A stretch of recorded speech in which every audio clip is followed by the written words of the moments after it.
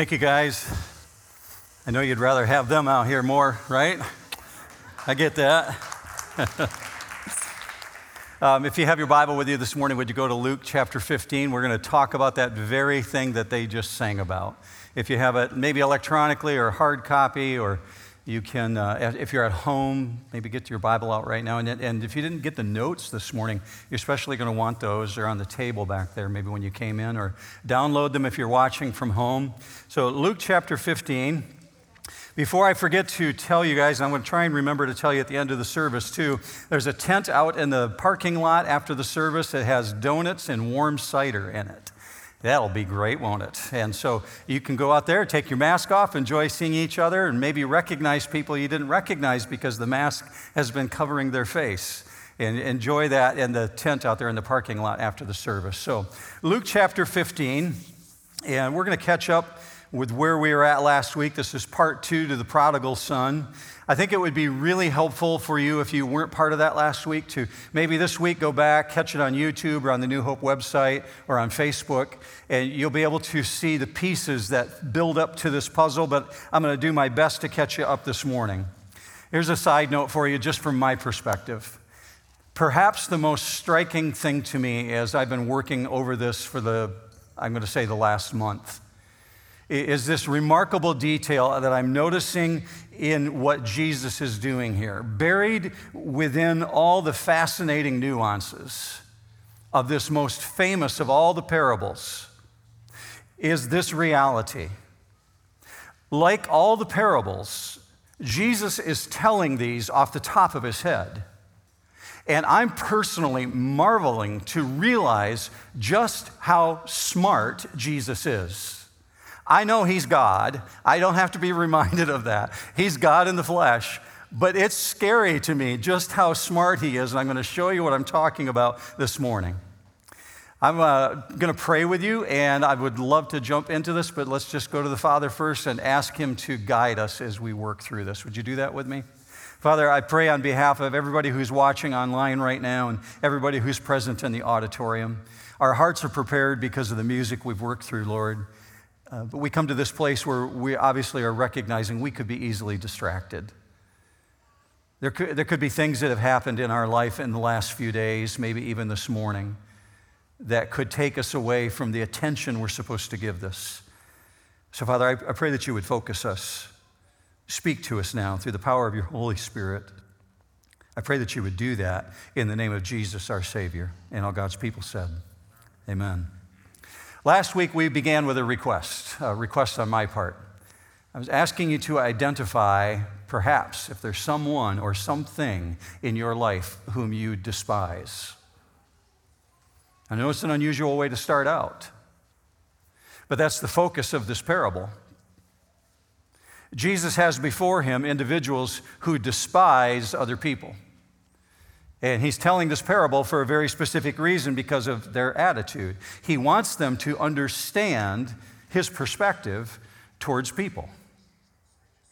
So I need to give you a little bit of background about what's going on here as you're thinking of maybe who that person is. Maybe you've been praying for a person over this last week whom you had previously despised.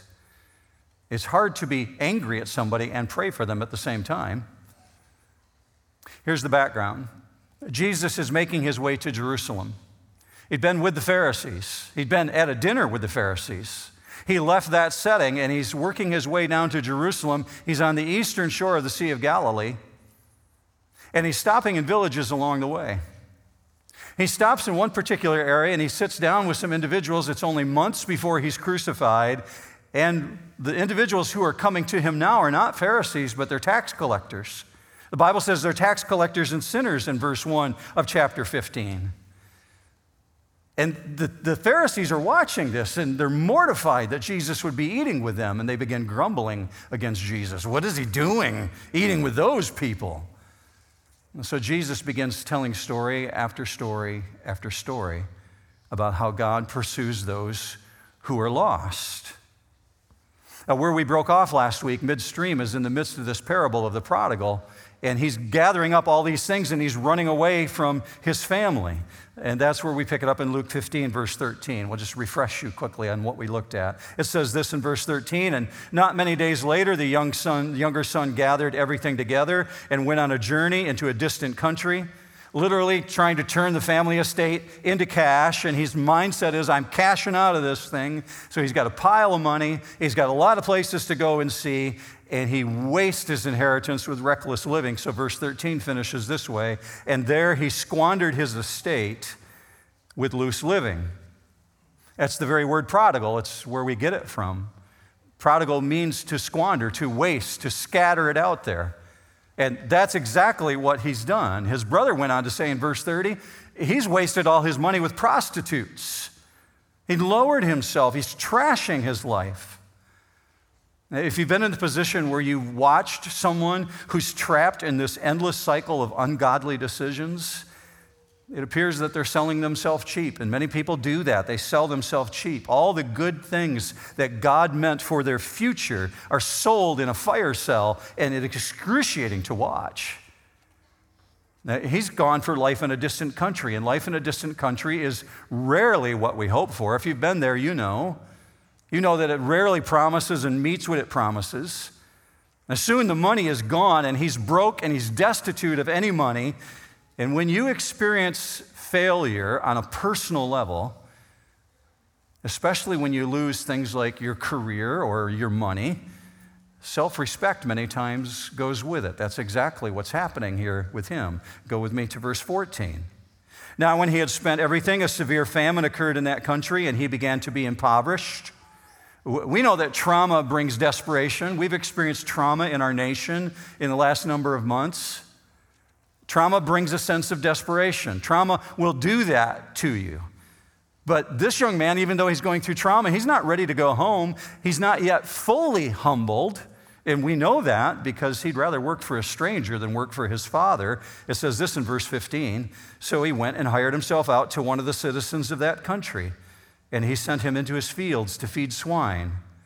And he would have gladly filled his stomach with the pods that the swine were eating, and no one was giving anything to him. So he's got these dual disasters going on. He's running out of money. He's run right, head straight into a famine. But God is always at work, right, church? God's always at work. He works even in the midst of trauma, and he works in the midst of trauma to draw people to himself. So we got a young man here who's financially bankrupt, and he's spiritually bankrupt, and he's walking the streets, and he decides to attach himself to a pig farmer. And he's fattening pigs while he starves. And he's fallen as far as he possibly can. He's not only trying to survive in a Gentile land, now he's attached himself to a pig farmer, and he wants their food. And if you know anything about Jewish history, you know that Jews don't associate with swine. They consider pigs to be unclean. Not only won't eat it, they won't raise them, won't touch them, want nothing to do with them. And we find this young man living with the pigs. In the culture of the first century, he's disgraced himself. He's disgraced himself to this level. He's scorned his father, and you can't be worse than to scorn your father. And he's filled with materialism, and he sells the family estate to a loan shark, and he runs to a distant land so that no one knows you and no one cares what you do because you're in a distant land and you can get away with what you want to get away with. And he begins living like a bottom feeder. And to his family and to his village and whatever friends he might have had in the past, he's dead. He's gone. In the Jewish world, he's been cut off. So from this place of wonderful provision underneath his father, he's come to this. He's completely destitute. And every time he performs his duties as a pig farmer, he's moving further and further and further away from the God that he once knew. So he's really gone. And verse 16 ends by saying, and nobody gave him anything. So now he's starving to death. And if you've been in that place, if you've been in that kind of a pit of despair, you can identify with him this morning. You know what it is to be completely cut off and be looking for a lifeline, and that's where his mind goes. At its core, sin is running from God. Sin is doing whatever you can to erase God from your mind, and it always ends the exact same way. You're facing death. We can't begin to fathom the horror of what the Pharisees are going through right now as they're listening to Jesus tell this story.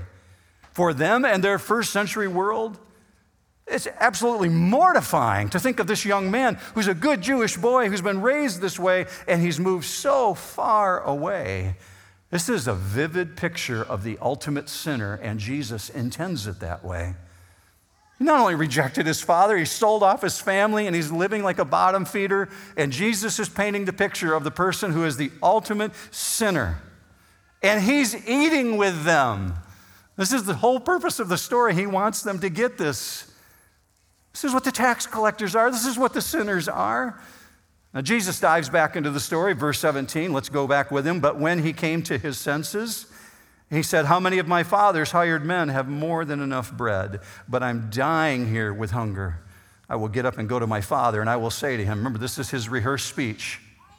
Father, I've sinned against heaven and in your sight. I'm no longer worthy to be called your son. Make me as one of your hired men. I pondered over the last couple weeks, I wonder how many times he rehearsed that speech in his mind as he's making his way back home. I'm not worthy. My father's generous. I'll go to my father.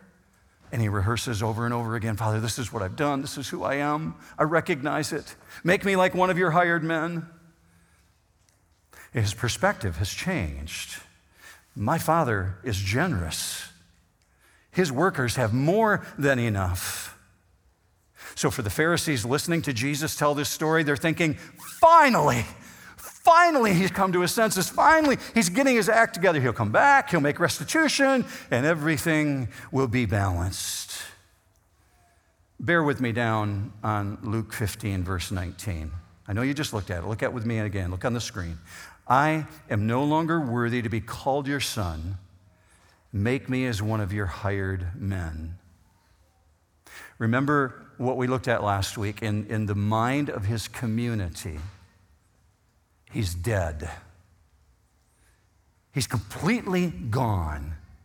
In the mind of his village and his family, he's been shut off. That's the expectation. This is an honor-shame culture. Let me elaborate here. He's embarrassed the family. He's embarrassed the village. And in an honor-shame culture, he hasn't just brought shame on himself. He's brought it on the entire community. So his mindset is, please give me a job. Over the many years, I'm willing to work. I'm willing to do whatever. I will get down on my knees. Make me like one of the hired men. I will labor. I will toil. I have no privileges whatsoever. I recognize that. Don't even consider me a son. Make me like one of your hired men. We've said many times here at New Hope that the word repent means to turn and go in the opposite direction. You're going one direction, and you literally do a 180 and go in the opposite direction. Jesus is using the imagery here. He came to himself, meaning this guy is facing who he really is. And that's the result of true repentance. And you know it's legitimate because he's saying, it's my sin. He's not making any excuses. He completely owns it and says, this is what I've done. How did he get to that place? Last week I pointed you to Romans chapter 2. I'm just going to take you back there real quickly again. Romans chapter 2, verse 4. It says, the kindness of God leads us to repentance. The pain of personal trauma will help you see God more accurately. Perhaps you've been there. The pain of personal trauma helps him see his father more accurately. He's gone through this trauma and he comes to the realization, my father's workers have more than enough. They've got everything that they need. My father's generous. Maybe if I go back to him, see, it's the kindness of God that brings him hope. My father is good. You've seen the progression here. He recognizes first and foremost his sin is against God, and at the same time he's recognizing, I've lost all claims to be a son. Now the Pharisees did not like the story at all in the beginning, mortified, horrified. that this young man would abandon his family and run from them. They're appalled when he ends up feeding pigs. But here, at this point, they're applauding. They're like, yes, there'll be shame. Yes, he'll be scorned. That's right. That's exactly what he has to do. He has to go back and begin the process of restoration. See, in the mind of the Middle East, the reconciliation is not possible instantly. There is no such thing as instant reconciliation of a breached relationship. That's not how it's done. This young man is truly remorseful, and he truly regrets what he's done.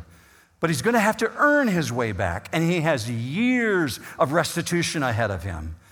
That's the understanding in the theology of the first century person who's living at this time, the theology of the Pharisees especially, which was go back, confess, repent. You'll be humiliated in the community. You'll be scorned.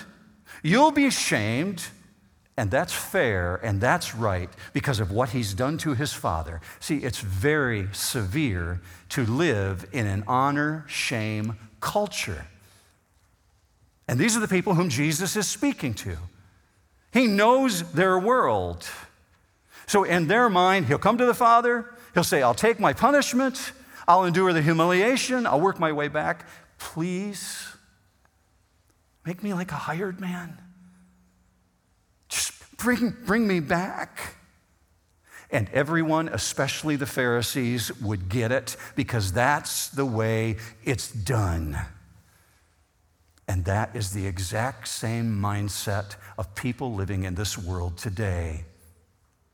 Every single world religion thinks that way except biblical Christianity. Every single world religion thinks I can earn my way back. I'll keep that thought in mind and go into verse 20. Watch where Jesus takes this. Verse 20, so he got up and came to his father, but while he was still a long way off, his father saw him and felt compassion for him and ran and embraced him and kissed him. And the son said to him, Father, I have sinned against heaven and in your sight. I am no longer worthy to be called your son. Stop right there. I said earlier that Jesus is scary smart. I want you to know why I said that. I want you to see what's going on here. Remember, Jesus didn't learn this story from anyone else. No one has told this parable before. No one has known this. Jesus is telling this off the top of his head because God knows his audience, and he knew that you would be looking at this 2,000. God has stopped the young man. Now, I want you to follow this. I promise you, you have friends who need to know this because they're completely mistaken about their view of God. In all the categories of human emotion, the emotion that brings the most agony to you and I, the one that is the most painful, is the heartbreak of rejection. And the greater the love, the greater the pain. When someone rejects, we carry that weight with us to such a degree that it wounds us deeply. And when we carry those wounds when others do us wrong, our natural inclination is to look for payback. And so we begin despising, and we build up resentment, and we develop an attitude. So because we respond that way, we naturally think God responds that way. Our mindset is that because we go there and despise someone for something they did to us, that must be how God responds. And Jesus is making it very plain here. The very thing that everybody in humanity wants to know when they look at this story, and this is the most famous story of all of them, they look at the Father and they want to know, what is this Father going to do with this one who has gone so far away from the family that he's in a distant land? How is this Father going to respond? Remember in the picture, Jesus has painted him as the worst of all the sinners. And to a Pharisee, the answer is very simple. Well, he's got years of restitution. He's got to toil, he's got to labor to work his way back. And that's the typical mindset. I'll earn it. I'm going to get into heaven by doing good things. I know I've done a lot of bad things, but I think I can earn my way back. I'll do enough good things to get in God's graces. Maybe I can balance the scales in my favor. So we've got a dad on a porch who's looking, and he knows that pain we just talked about. A father who's felt the pain of rejection. The greatest agony of all the pains is when we're rejected love. So we have a father filled with that emotion, but Jesus says he's also filled with another emotion, the emotion of compassion. Splagnizomai, I told you. Big Greek word, meaning his gut aches for his son. With that in mind, look at what Jesus says in verse 20 very closely. 4 words. And he ran and embraced him. I told you last week, literally running in the Greek text means he was sprinting, not a jog, but racing like they do in the stadium when they're competing for a race. This is an all-out, flat-out, give it all you have, run as fast as you can. The word is dramon. But what you need to know is that in the Middle East, noblemen don't run, especially towards rebellious sons. It would expose their legs. It was forbidden for them to expose their ankles. When the priest went to the temple to make sacrifices, their robes dragged on the ground, and they were forbidden from lifting their robes, even if they got into the blood of the sacrifices, because it would expose them. It is a shameful thing in the Middle East for a nobleman, and let alone a priest, to let his legs be seen. In the first century, the robe was associated with honor. The outer robe especially is connected to dignity, and you would never expose yourself. And it actually had a name. The outer robe had a name, which was, in the Hebrew language, meant that which brings me honor. And so when a man put on his robe, his outer robe, he walked with dignity, his shoulders back and upright, and all the community knew this is someone to be revered. For an older Jewish man to be running in public is humiliating. Now, the normal expectation from a father in the setting with this son would be that he would not make himself available to his son. He's been dishonored by a rebellious, shameful son. He's not going to bring himself into the presence of this one. The family reputation has been stained in the community. And if by some amazing grace this father would receive him and hear him out, it would be only to stipulate what the work was that he was going to do. It would be to stipulate how many years he'd have to toil. And if he did carry out every single detail that the father stipulated, then and only then could he be reconciled and brought back in. And all the rabbis taught this. And everyone knew it's the way it's done. So we get this astounding contrast from Jesus. When he says he not only ran, he embraced him. It's another Greek word you're going to see come up on the screen. This word embrace, you're not getting the sense of it in the English language. When it says fall into or fall upon, it means he's squeezing him so hard, he's hugging him on the neck and squeezing him and kissing his neck. I have friends from the South, they use that language. Come here, let me kiss your neck. In our culture, it sounds kind of creepy, like, stay back, man. In their world, no. This is how a father receives his son. So in this story, Jesus is telling us God can't get there fast enough, and not only does he run to him, he doesn't even allow him to finish his speech. He forgives him and tells him, the servants are going to scurry, and they're going to serve you, because this father wants to celebrate immediately. Now, I'm struck by the knowledge that you cannot raise pigs in the first century and not get a degree of aroma on you. In other words, that's code for he's got pig manure on him. So when this father runs and embraces him, he shows up in the clothes of a beggar. And his cologne is not Armani, and it's not Gucci, and it's not even the essence of bacon. It's pig manure. That's what he's been doing. And yet, as dirty and smelly and ragged as he is, Daddy is hugging and kissing on his neck. Now, to finish this imagery, in order to go forward and wrap this story up, we need to just hang one more moment. I want you to look at the end of his prepared speech. Look with me on the screen closely. Father, I have sinned against heaven and in your sight. I am no longer worthy to be called your son. And Jesus cuts him off there. Something is missing from his rehearsed speech. What's missing? Make me like one of your hired servants. Let me work for you. I told you Jesus is terrifyingly smart. I've been humbled to a greater degree in the last 2 weeks by seeing this reality. God the Son is telling the Pharisees who are hanging on his every word in response to their disgust over the people that they despise, in response to their attitude, the tax collectors and sinners are the people that Jesus is eating with. When he comes to the part of repeating the Son's rehearsed speech, make me like one of your servants, God leaves that out intentionally. He's just telling this off the top of his head. He doesn't allow for this young man in this story to repeat those words and cuts him off. How do I understand that? You understand it this way.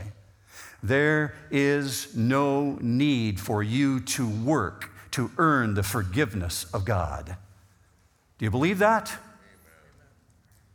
Like 10 of you do. If you believe it, say amen. You don't have to work for it. That's why it's called grace, and it's amazing. And somebody should write a song about it. It's astounding. Are you catching what Jesus is laying down here?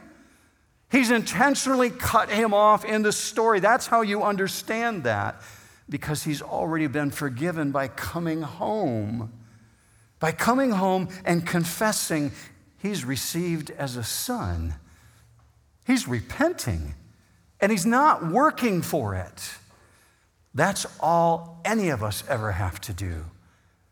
That's all any of us have to do is come and trust God, and he will forgive, and he will restore. Do you feel distant from God this morning?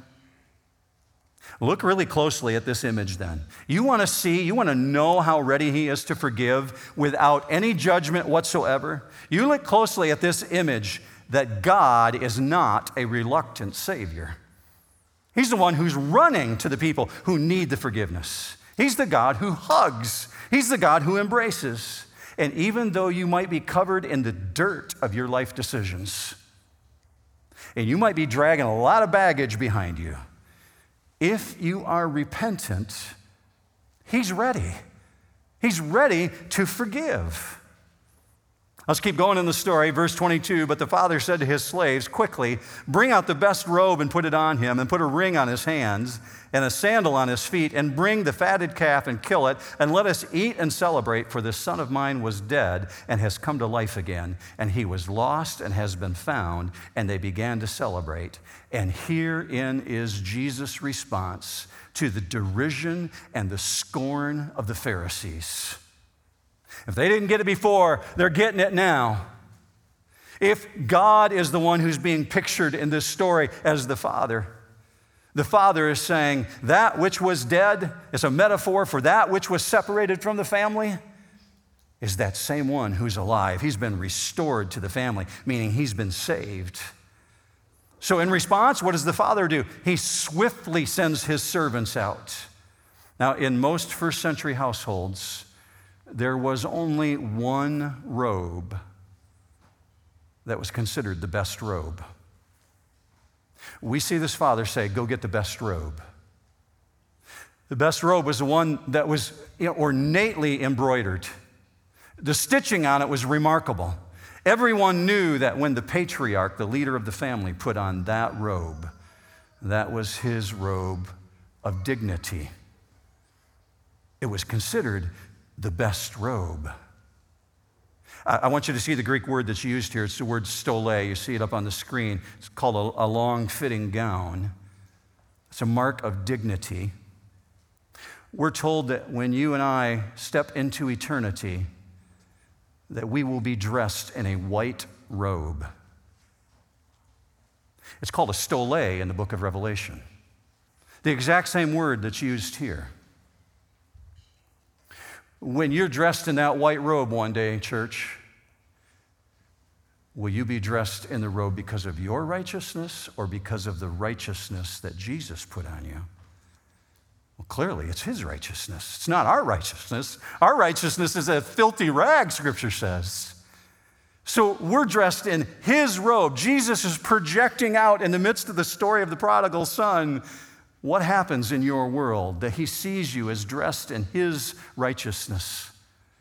The best robe. What is the best robe? The best robe is the Father's robe, the robe that God the Father says to this son who's the prodigal, put on my robe on him, my dignity, my honor. And we're told he gets a ring and he gets shoes and he gets a fatted calf. And what's the ring? The ring signified the authority of the family. If you had the ring of the family, you could make deals on behalf of the family. In destitution in the distant land, that son's going barefoot. Only slaves were barefoot. They were the beggars. They couldn't afford shoes. But he comes back and his father puts shoes on him. The shoes are the mark of a free man. And the calf, meat was not usually eaten at every meal. The prized animal was only kept for special occasions, especially for wedding celebrations of the firstborn son. And we have this father sacrificing the calf for the second-born son. This is such a contrast in imagery here from the Old Testament law to the New Testament grace. Now, Jesus adds another element to the story to wrap it up. Go with me to the last couple verses, verse 25.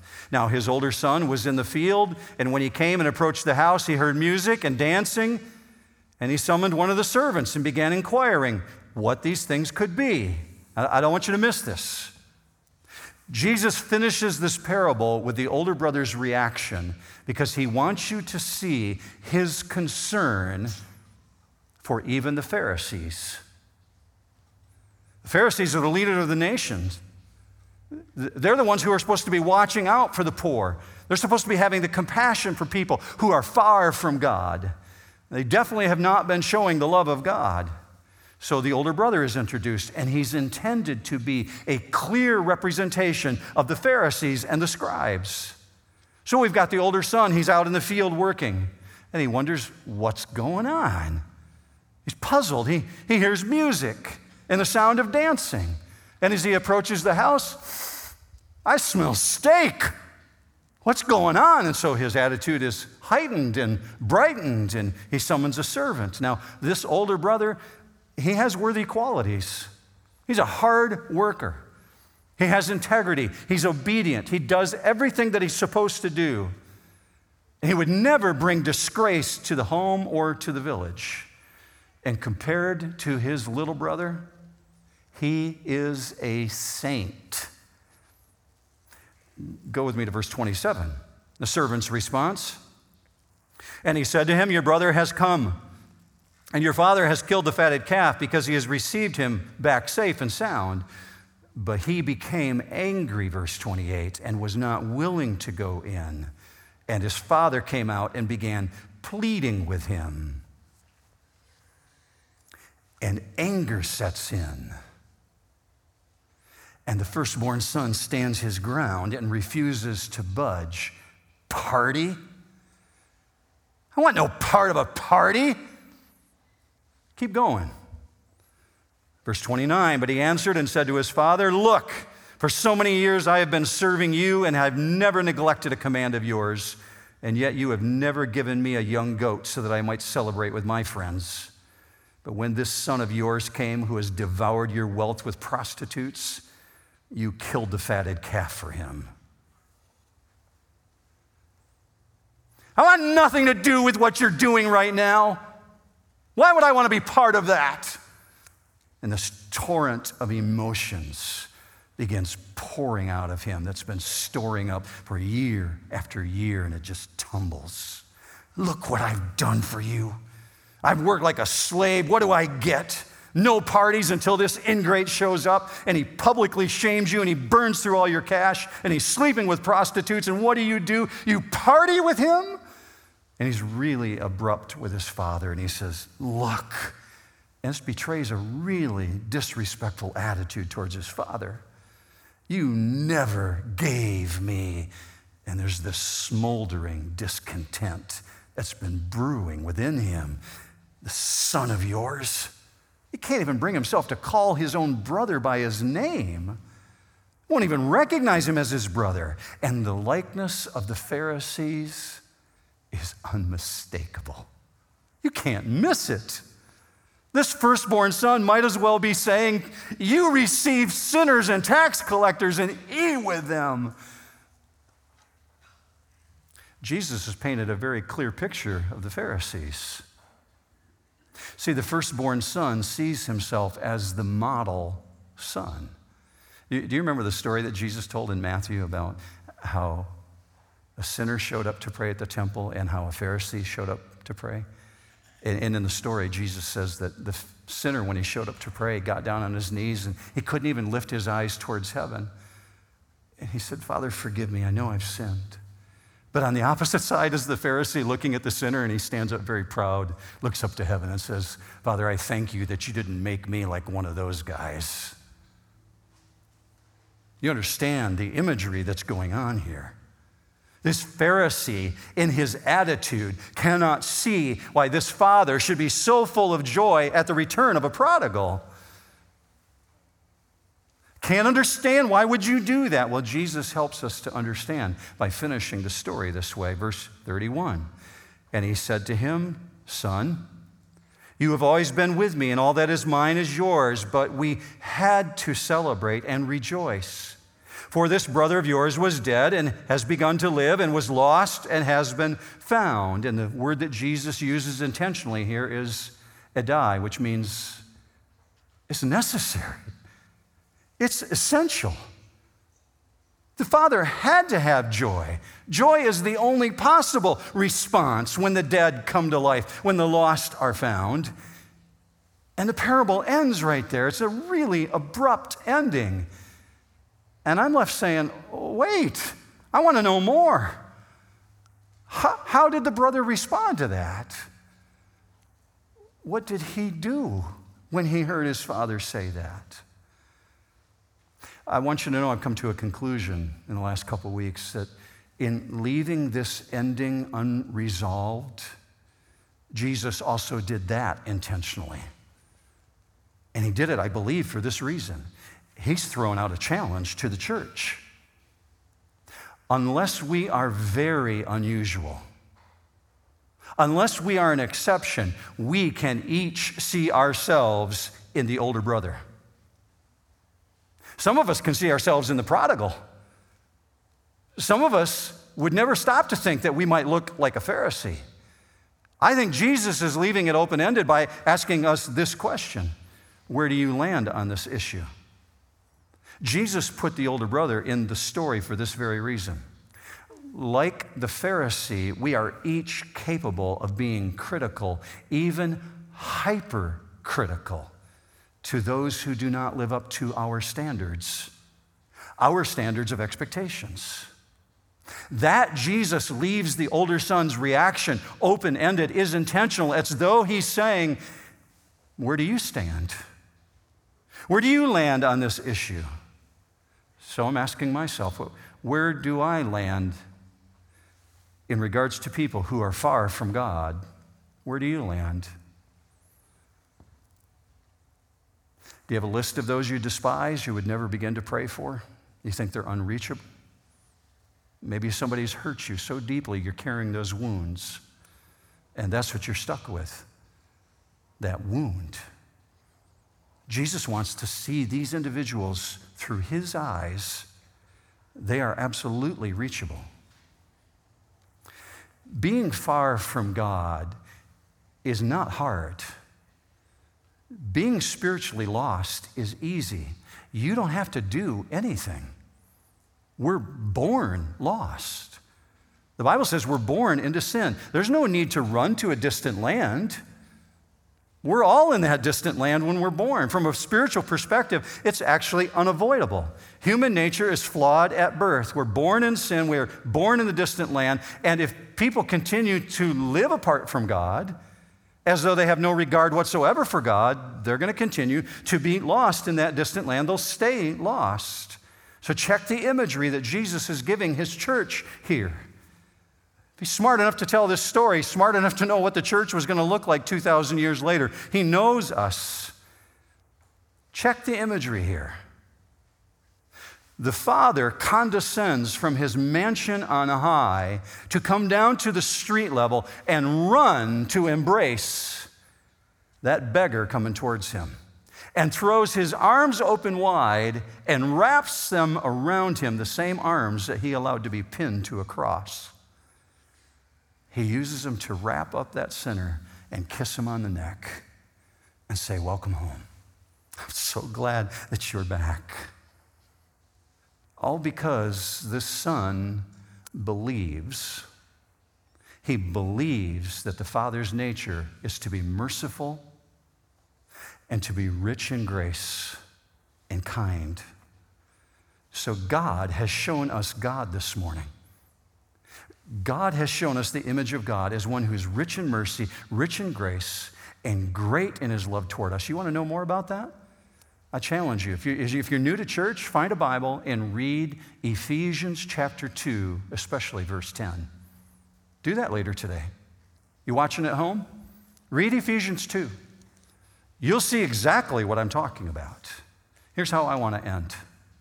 I want to remind you that no matter how sinful, no matter what you might have done in the past, no matter how much baggage you're carrying, God is showing us he waits patiently for the return, because he's not willing that any would perish, but that all would come to repentance. Amen? Amen. That's our God. Let's pray, New Hope. Father, I pray for those who might be listening right now that are feeling indeed distant from you. First and foremost, I want to lift them up to you and ask that through the power of the Holy Spirit, if their conscience has been pricked, God, that you would use this opportunity to draw them closer to you. Remind them that you're a forgiving God. You died to forgive us. I pray for my brothers and sisters, though, especially, Father, also, that I do life with. God, I pray for the believers in this auditorium and those who are watching from home. And every one of us would model this reality this week. And instead of having a list of those we despise, we have a list of those whom we pray for, and we lift up before you and ask you to save or restore a relationship that's broken. God, I pray for this because that's what Jesus modeled for us. I pray for this in his magnificent name, the name of Jesus Christ our King, and all God's people said, amen. Have a great week, New Hope.